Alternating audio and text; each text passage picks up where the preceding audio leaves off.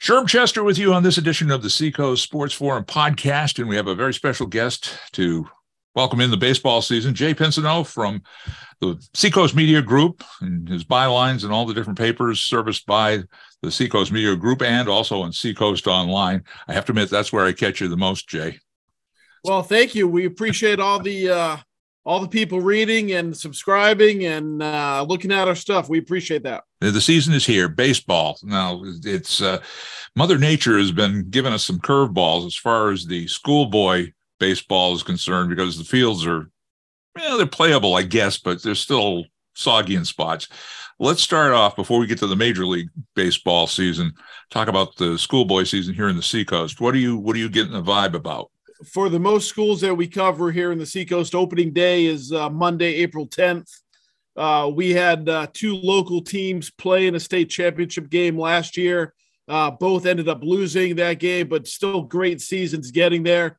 St. Thomas Aquinas, under first-year head coach and Exeter High School graduate Carson Cross, led the Saints to the Division II championship game. And then Newmarket, they advanced and lost in the Division IV championship game, and Portsmouth High School lost in the Division I semifinals. Winnicott lost in the quarterfinal round. Exeter lost, I believe, in the semifinal round as well. Dover had a great season last year. They lost a one-run game to Exeter in the first round. So I think a lot of good baseball this year, and have to give credit to Carson Cross and fellow Exeter High alumni and teammate of his at Exeter, Logan Carmen, and the facility they have over at 603 Evo. A lot of kids from all over the Seacoast train there in the off season, getting ready for the year, and such a great facility over there on Hampton Road in Exeter. Great facility run by Carson, pitching, hitting, weightlifting, strength training. So a lot of these guys you're going to see here in a couple weeks on the diamond. They've been working hard in the off season for the last 2, 3, 4 months over there at 603 Evo. So great facility run by Carson and Logan. The fact is, people don't realize that, and a lot of these kids in the Seacoast play multiple sports, whether it's football, basketball, baseball, or track, or whatever. They mix them all up.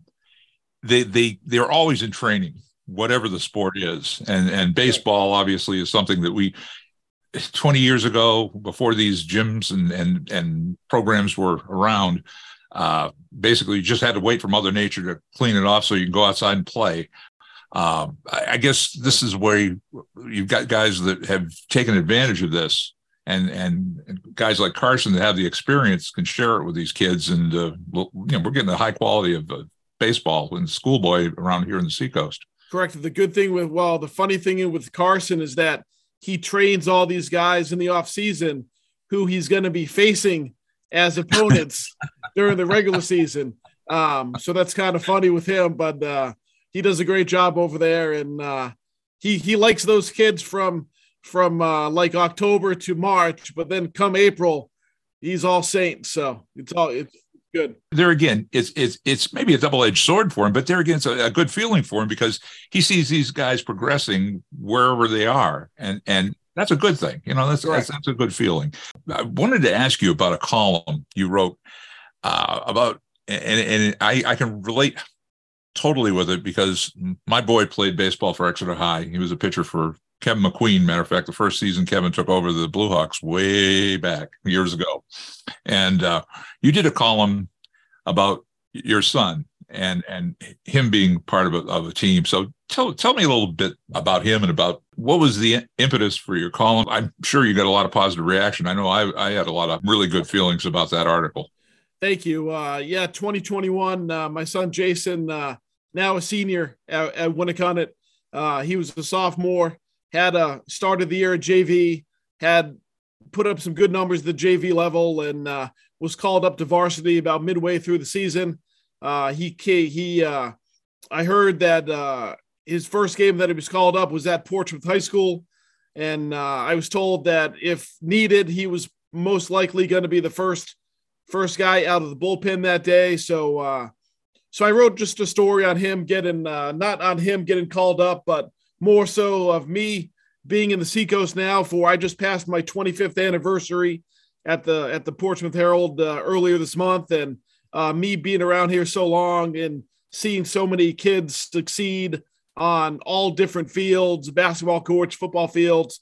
I had to play dad, and it was nice to see my son experience some success. But I just wrote one story, one column about how now, after covering all these kids and watching all these games, it was my turn to play dad and not be a sports writer. And if he did anything good or bad to warrant him being in the paper, it would have to be done by someone else, because I was stepping aside and just watching as a dad. So he's got some success. He's going to be playing next year in college. Any accolades that he has received and anything written about him will be done by someone else if needed, because it was time for me to just step aside and watch him as a player and watch him. He's one of Carson's disciples over there at 603 Evo. He's been there for a couple of years now, and I can see the progression and transformation that Jason has received over there with Carson. And I think working with Carson has helped him get to where he is today. And he'll be playing next year, as I said, in college. And not only my son, you can go on every roster of every Seacoast area high school baseball team, and their kids going to be playing at the collegiate level. And a lot of that is individual talent, but a lot of that is hard work. And a lot of those kids train with Carson. So Carson has done a lot for a lot of these kids in the Seacoast, helping them reach their dreams of playing beyond high school. And that could be Division I, Division II, Division III. So yes, my son has had some success, but he's worked hard. He's put in the hours, and it was just fun writing that story when he got called up 2 years ago. Looking forward to his final season with Winnacunnet. It's sad. It's exciting, but also sad knowing that this is it for him for high school baseball, and the friends and teammates he's had over the years and the coaches that he's had over the years. But I've received some good compliments about that story. There was a football official who came up to me that fall of 21 asking me if I was the one who had my son. And I said, yes, that was me. And he liked that story. And him and I have developed a pretty fun relationship since then. And yeah, it's been good watching him progress. But like I said, I wanted to do one story on him being called up, but after that, any future stories will be done by someone else if he deserves one. So I'll tell you what, I know where you're at, watching your son progress through the programs through the years, and all you can do is you gave him the support, you're still giving him the support, and just hope that they just stay happy and content and just keep focused. That's all you can ask. The other column I wanted to bring up, it was just a few weeks back, and we'll get to the major league side of things now since the season's underway. And you had a column where you had I'll call it a semi-dilemma about season tickets with the Red Sox. You've been a season ticket owner for years and years, and you had to weigh a lot of decisions on how many seats to keep. Should you keep any seats? And so let's tell folks a little bit of background about that, and then what your decision was. Yeah, this is my 10th year. I was on the wait list. I got on the wait list for Red Sox season tickets after they won in 2004. Stayed on the wait list for 9 years. Was offered full season tickets in 2013. That was after Bobby Valentine's debacle of 2012, where the Red Sox was such a bad team that everybody gave up their seats. So I was able to get season tickets for the first time in 2013. That was 2 seats. The year after that, I was offered 2 adjacent seats of mine. So I grabbed those 4 to have a total of 4. And then a year after that, in year 2015, I was offered 4 more tickets right next to my 4. So I had 8 tickets, in the bleachers, section 41, behind the Red Sox bullpen. Very good low row seats. There are 50 rows in the bleachers, and I was in row 18. So this year, so the years have been good. The Red Sox have been playing well. They've won 2 championships in my 10 years as season ticket holder, in 2013, then again in 2018. The last couple of years have been tough, especially last year, where there was a lot of hype going into last year, coming off of the 2021 World ALCS Game 7. So there was a lot of hype going into 2022, and was able to sell a lot of my seats going into the season. But as the season progressed, due to injuries and what have you, not playing it to potential, the team was not playing well. And if I did not sell any tickets before the season, I struggled to even give tickets away last August and last September. So every year we get so I was with 8 tickets, and those 8 tickets in the bleachers cost me just under $24,000 for the year. And with me giving, I had problems giving away tickets for free last August and September. So I ate a lot of money at the end of last season.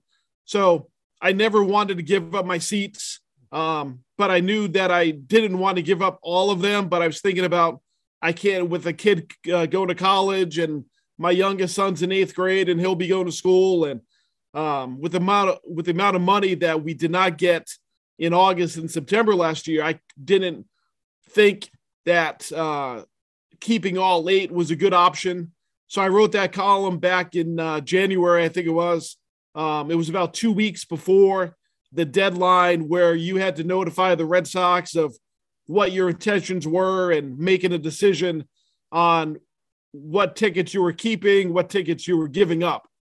So I wrote that story, and the day after, I received an email from someone who was interested in 6 of my, he was interested in any tickets that I was thinking about giving up. He wanted to take over. So basically I sold 6 of my 8. So I was if going into that story, I was only going to keep 2 of my tickets.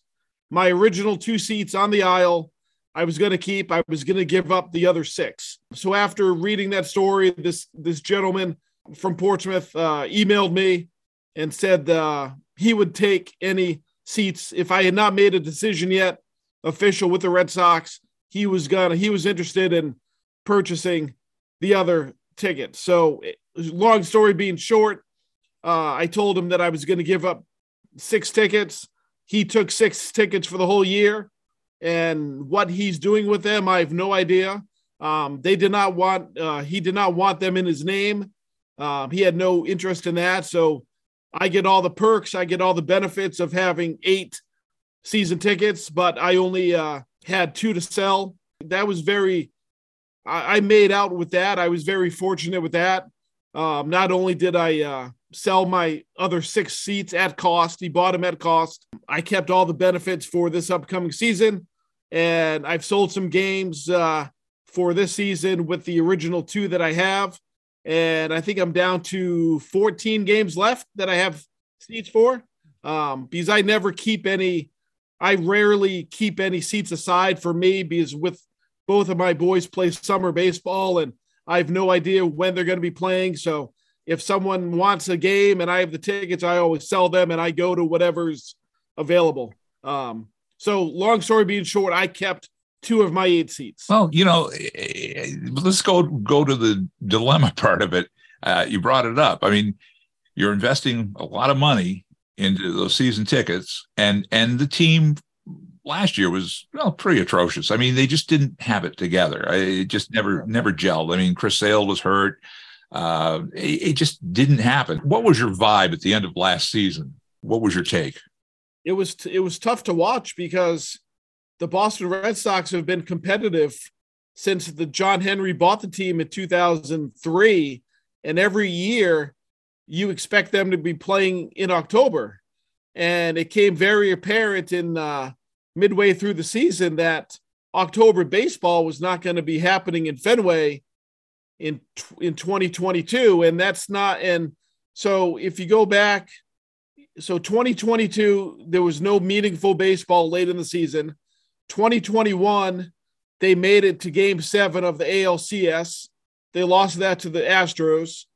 2020 was the COVID year where they struggled that year. I think they finished in last place or just ahead of Baltimore. And 2019 was another bad year. So for the past handful of years, since the winning the World Series in 2018, they have not put together a competitive ball club that's competing for the playoffs in August and September. And you don't expect that as a fan of the Boston Red Sox. You expect them to be in contention for World Series championships, for playoff appearances. And last August and September was tough to watch because they just didn't play good baseball. And you mentioned Chris Sale. Chris Sale was hurt for the majority of the season. Nate Eovaldi was hurt for a lot of the season. JD Martinez was hurt. Trevor Story was hurt. And granted, you can never foresee injuries, but they just had everything that seemed to go wrong, went wrong for the Red Sox last year. And well, then you had the offseason where everybody was speculating who they're going to dump the big money. Would they keep Bogaerts? If they gave Bogaerts a bunch of money, would they have enough left for Rafi Devers? There was all these questions. Would Sale come back and be anywhere near where he was in the past? I guess the Chaim Bloom, I don't know. Did you attend the media day they had down there? And Chaim Bloom took a lot of heat from the public, basically getting booed. I've been to two of those winter weekends before. I was not at this one, but Chaim Bloom and John Henry and Tom Werner, they heard a chorus of boos from the fans, and deservedly so, because they expect the Red Sox to spend the money, and they come back with, well, we're always on the top of the payroll, which they have been, but you got to spend it correctly. Right. And I think they botched the Bogaerts situation. They tried to, like they did with John Lester, they lowballed him before the beginning of the season. And I think if they presented Bogaerts with a contract offer that they did in this past November at the beginning of the season, I think he would have accepted that. Did the Padres overpay for Bogaerts? I think they will be happy with Xander's performance for the first half of that contract, but I believe the back end of that contract, when they're paying a late 30, early 40-year-old $25 million to play a middle infield position, they're probably going to be regretting that financial commitment. But I think they were forced to overspend for Devers, signing him to I think it was a 10-year, $300-something million extension. But I think they had to do that. They have to keep these players. They botched the Mookie Betts trade. I understand that they didn't think that they could pay him for what he deserves and still maintain a competitive roster, but you have to make sure that you win that trade. And Connor Wong is your backup catcher. Jeter Downs is now with the Washington Nationals, and Alex Verdugo is a lot of teams' fourth outfielder. Correct. So when you're trading away a caliber of player, potential Hall of Fame player in Mookie Betts, you got to make sure that you get the right pieces in that trade. And they never did that. And I think they were kind of forced to sign Devers, which is they spent market value on what a caliber third baseman demands nowadays. And it's crazy money, but that's what the market is. And they ponied up and they paid him. They got they have a good minor league system coming up. They get some players coming up. So we'll see what happens. Chaim Bloom took a lot of heat. and I guess justifiably so. It's a different era, and I'm talking from Red Sox Nation, the fandom. We go back to Theo Epstein building what turned out to be a pretty good juggernaut there for a while under Tito Francona, and building the system up. But there again, 20 some odd years ago, the financial structure was different for paying salaries. It's a different era now where you have to kind of fine tune who you're going to give all this money to. The Yankees went out and brought the Brinks truck up and keep Aaron Judge, and whether that pays off, like you say, in the back end of the contract, I that's where I think the whole thing is crazy. All sporting money is just nuts now. I want to see somebody paid for the value that they give the team, yes, and the entertainment value, obviously, too. Getting eyeballs on the TV screens or fannies in the seats, whatever. But it's getting a little ridiculous now, so it makes it harder for a GM. Yeah, he has to pick and choose. If they stay healthy, I think they have the caliber of team that can compete in most arguably the toughest division now in Major League Baseball, the American League East. Because right now, going into the year, I would think most of the so-called experts would pick Boston to finish last behind New York, Toronto, Tampa Bay, and Baltimore. All of those teams on paper can beat the Red Sox if everyone's healthy. You take a look at the Yankees. Let's go back to the Yankees, our perennial enemy, so to speak. They haven't won in a long time, and they throw a lot of money. Yeah, they throw a lot of money into trying to bring a championship, and they did this time around with Judge. They're to me, I think they're in a worse situation than we are. I mean, there's nothing to go but up with us, whereas the Yankees, they're kind of plateauing. The team that I just get tired of hearing about is Toronto. This is their season. This is their season. It just never happens. So, well, right. Maybe it will, maybe it won't this year. Baltimore's another one they're touting this year as being better than ever. We'll see. So the Red Sox have potential. I think the pitching is where I question. I just hope Kluber shows up. He's the former Cy Young winner. Chris Sale has got to stay healthy. He's got to be healthy for the whole season, and he's got to perform. Chris Sale has to be Chris Sale. Yeah, exactly. And beyond that, you've got Whitlock and Tanner Houck and a few other moving parts that they'll bring in and out over the season. Bello and a few others that they've got stretching out. I'm not going to totally turn off on them and say, yeah, forget it. They're last place. I like Cora. I like him as a manager. Yeah, he's a good manager. He's got the ear of those guys. He hasn't sold anybody down the river. He's got Kike Hernandez, I guess, is going to be one of his captains this year to try to keep everybody, motivated. JD Martinez was that position, and Bogarts as well, and they're gone to the West Coast. So Kike is going to be one of the guys that'll take over that. And I think that's important to have somebody in that clubhouse that just unifies everybody. Yes, I think he's a very good clubhouse guy. He's won before in Los Angeles. I think he's as you said, he's going to be taking over the quote unquote captain role, the leadership role of the Red Sox, where he gets along well with everybody, it seems, in the clubhouse. And he's one of the better players on the field. He brings in a former teammate of his, Justin Turner. I think his swing is perfect for Fenway and the Monster. And Turner has spoken nothing but has high regards for his time that he played with Kike back with the Dodgers. I think one thing he was finding in common, the teams that succeed, a lot of these managers that have got their players dialed in, those are the ones you see succeed. Los Angeles, obviously, Roberts has got his team. It's just a matter of health and just the breaks in the game, things that happen. Yeah, health is the paramount for every team's success. And I think when the Red Sox won in 2004, I don't think they missed a start by their 5 starters in Pedro, Schilling, Wakefield, Arroyo, and who's the 5th guy? Derek Lowe.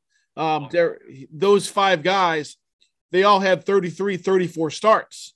And I don't think that's any any coincidence that they won the World Series last year, because their starting pitching was good with two Hall of Famers in Schilling and Martinez, and then Wakefield, Lowe, and Arroyo as your 3, 4, 5. And health is paramount. And if Kluber can stay healthy this year, that's been an issue with him in prior years.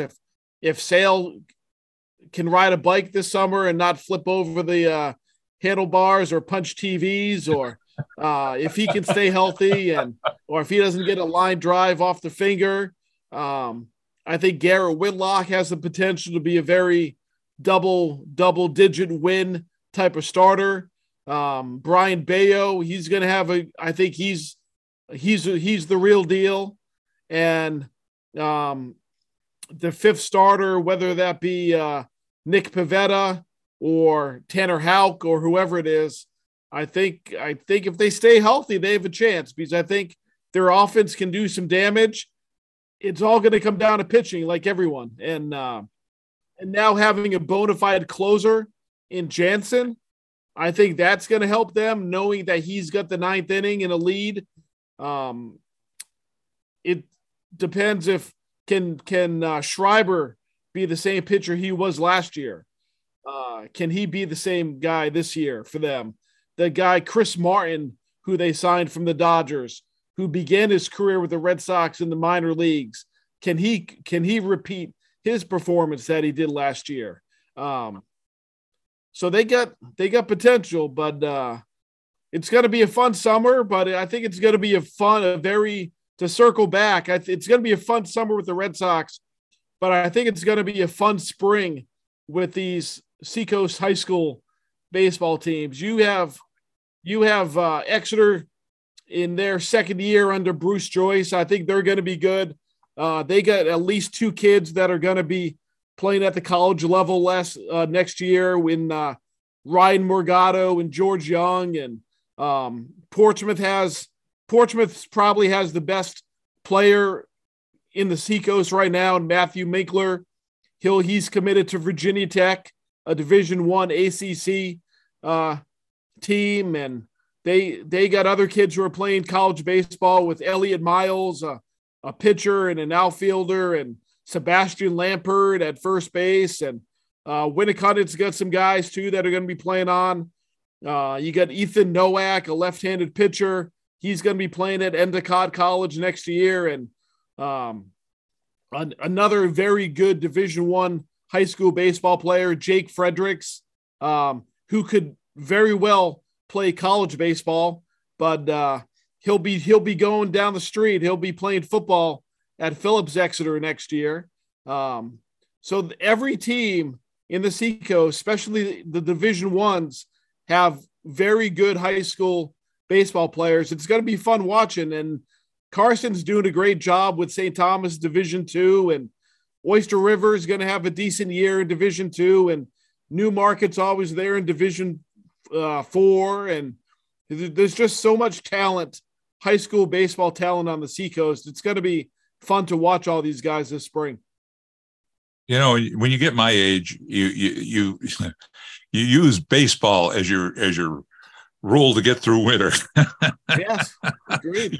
You know when that truck leaves Fenway with the equipment, there's hope. And then, you hope maybe within a few weeks you can put the snowblower and the shovels away. This year, Mother Nature's been throwing us, little storms here and there. Now we just have to get the fields in shape for the schoolboy and schoolgirl for the softball. And, we'll be having a fun season. I can tell it's coming up. Kristen Moore says she's the Division I favorite to repeat as softball champions this year. We did a story last week about teams who played in the championship game last year and can they get back. And Kristen Moore said she returns all but one starter from last year's team. The secret is, Jay, you reload. Exactly. And, Kristen definitely has a loaded roster, and the pitcher, Abibi, is the defending Gatorade Player of the Year, and she has a chance to go back to back. Gatorade Players of the Year. Fantastic. So, I mean, again, and it's kudos to coaches like Kristen Morissette. They know they've got a program, and we've seen it with the football with Bill Ball and others in the Seacoast that the kids would walk through a brick wall for these coaches, and they listen to them and execute. That's the important part. One more thing before we go to the 2-minute drill. I just want to ask you about the changes in Major League Baseball this year. The pitch clock, the base extended to the bases, the shift, but also the balanced schedule that they went with. I was just looking at the schedule in front of me here. Yeah, there's no more 19 games between division rivals.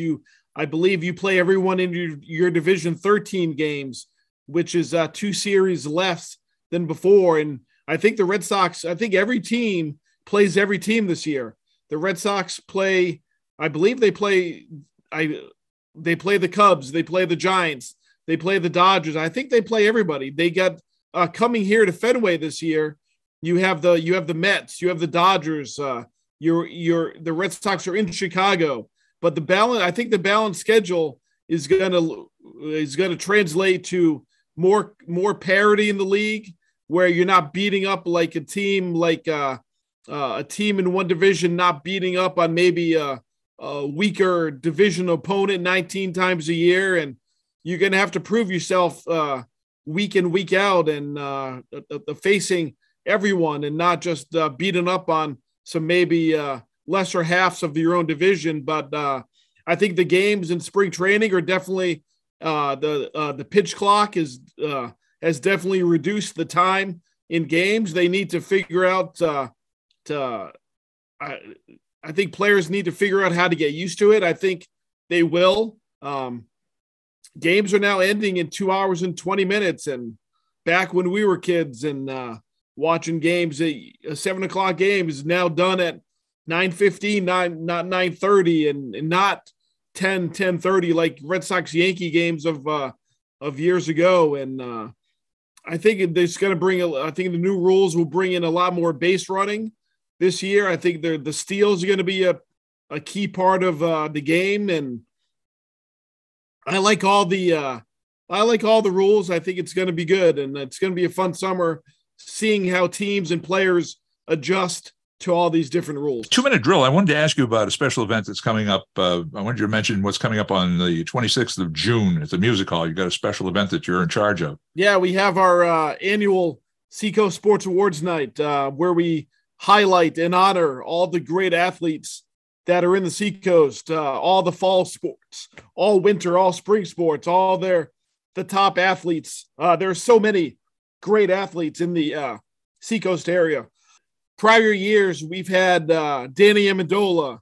Then we had Pedro Martinez and Paul Pierce as our guest speakers. And last year, we had Charlie Coyle of the Bruins. And what a story he shared with all the kids at the Music Hall of, here's a kid from Weymouth, Massachusetts, growing up as a Boston Bruin fan, and now he's living his dream of playing for the Bruins. So it's one night at the Music Hall, June 26th.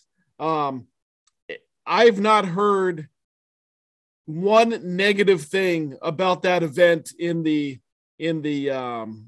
4 years that we hosted it live, and then unfortunately the 2 years that were virtual. But last year being live again, this year we have not announced our guest yet. That's still being finalized, but whoever we bring in is going to be a great addition to that night. It's just giving all these kids one night where they are honored.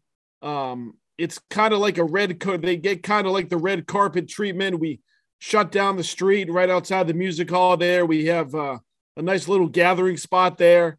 It's just what, as I said, it's a lot of great night where you see kids dressed up, and the girls are in dresses and the boys are in suit jackets and shirts and ties, and it's a great event. And if anyone has not gone to one, I highly recommend, even if you don't have a kid in one of these schools, or even if you do have a kid in the school, but they're not one of the nominees to get our Player of the Year, it is such a great night to highlight the achievements, not only individual achievements, but also the team. We have the team of the year. We have the coach of the year. Just so many high schools are recognized, and kids are honored to be up there. And selfishly for me, when I'm on stage interviewing Pedro Martinez and Paul Pierce, I almost have to like pinch myself and like, hey, wait, that's Pedro Martinez right next to me, and that's Paul Pierce. They're in the Hall of Fame. And kudos to Gannett, our parent company, that allows us to bring in the guests that we do. It's such a great night, and I keep saying that, but it's such a great night for kids before they go their separate ways during the summer. So this year, as you said, it's Monday, June 26th at the Music Hall in Portsmouth. Such a great venue to hold this event. I think it holds just under 900 people, and every year is a sold-out event. Now it's time to give these kids their due, live and in person. The one thing I just want to mention on the 2-minute drill, baseball related, if you haven't seen it already, I don't know if you have Amazon Prime. If you do, there's a documentary that they just put out. It's about Reggie Jackson. And over the years, I've had my feelings about Reggie, but after watching this, and this is Reggie just, in the past year or so, sitting down in front of a camera and talking about his career with Oakland and with the Yankees and what's transpired since. He's now one of the special advisors for the Houston Astros. It's well worth the hour and a half to watch it, especially the section where he sits down with the late, great Hammer and Hank Aaron. They got together before Hank passed, and it's really an interesting documentary. Like I say, about an hour and a half, but and I think you'll come out with a different view of Reggie Jackson. There was a lot of people who said, "Oh, he's just arrogant." He was Mr. October, no doubt about it. And the Yankees, he was a big element of those successful years with the Yankees. But there's more to the guy, and you'll see it, especially in the end of the piece. So I recommend Reggie on Amazon Prime. So was anything in that documentary about the game at Fenway Park when him and Billy Martin had a little disagreement? Yes, that is featured, and that is you get his take, and they have footage that they show of Billy Martin reacting as well, and it's just interesting. I got a better feel for the person after I saw this documentary, so I recommend it highly. Now, I'll make sure that's on my my watch list coming up. Before I let you go, I want to ask you, what are you predicting for your picks for this season? On the spot here, I've not given this too much thought because I don't think the Red Sox are going to be in contention. So I would say I think the Astros are going to suffer a little bit with losing Verlander. So I don't think Houston's going to repeat. Let's go with the Los Angeles Dodgers facing let's have a Dodgers. Let's go back to 1981. I think it was. Let's have a Dodgers Yankees World Series with the Dodgers winning in 6 games. Let's go Dodgers over the Yankees in 6. Well, the networks will love you. Coast to Coast World Series, that's what they always want. And the Yankees definitely will love you for that because they need that after putting all that money into Judge's pocket this year. And it'll be interesting to see. Los Angeles is probably my pick there on the national side. I know San Diego's been trying their darndest to try to take it away from them, and San Francisco's kind of sneaky there in the background. But I'll agree with you. The Dodgers, it all comes down to the managers. I'll go with that again. Dave Roberts has got the Dodgers dialed in health-wise. If they're fine, they'll get there. The Yankees, they have to get there as far as they're concerned. But the team. The Houston Astros, Dusty Baker got his first ring last year, and those guys really like him a lot. They played for him. I'm going to go with Houston and Dodgers. We'll see how that works out. Jay, I really enjoyed the conversation today. We want you back anytime. Jay Pinsonnault from the Seacoast Media Group. His byline is on Seacoast Online, but you can catch him in all the different papers in the Seacoast Media Group. All I know is it's time to play ball. Spring is here. Let's play ball. Don't forget, pass the word about the Seacoast Sports Forum podcast. We're on all the major podcast platforms. And if there's a subscribe button, hit it and or follow. That's another one you could punch so that you get all the latest episodes. So on behalf of Jay Pinsonnault, I'm Sherm Chester, inviting you to join us for the next edition of the Seacoast Sports Forum podcast.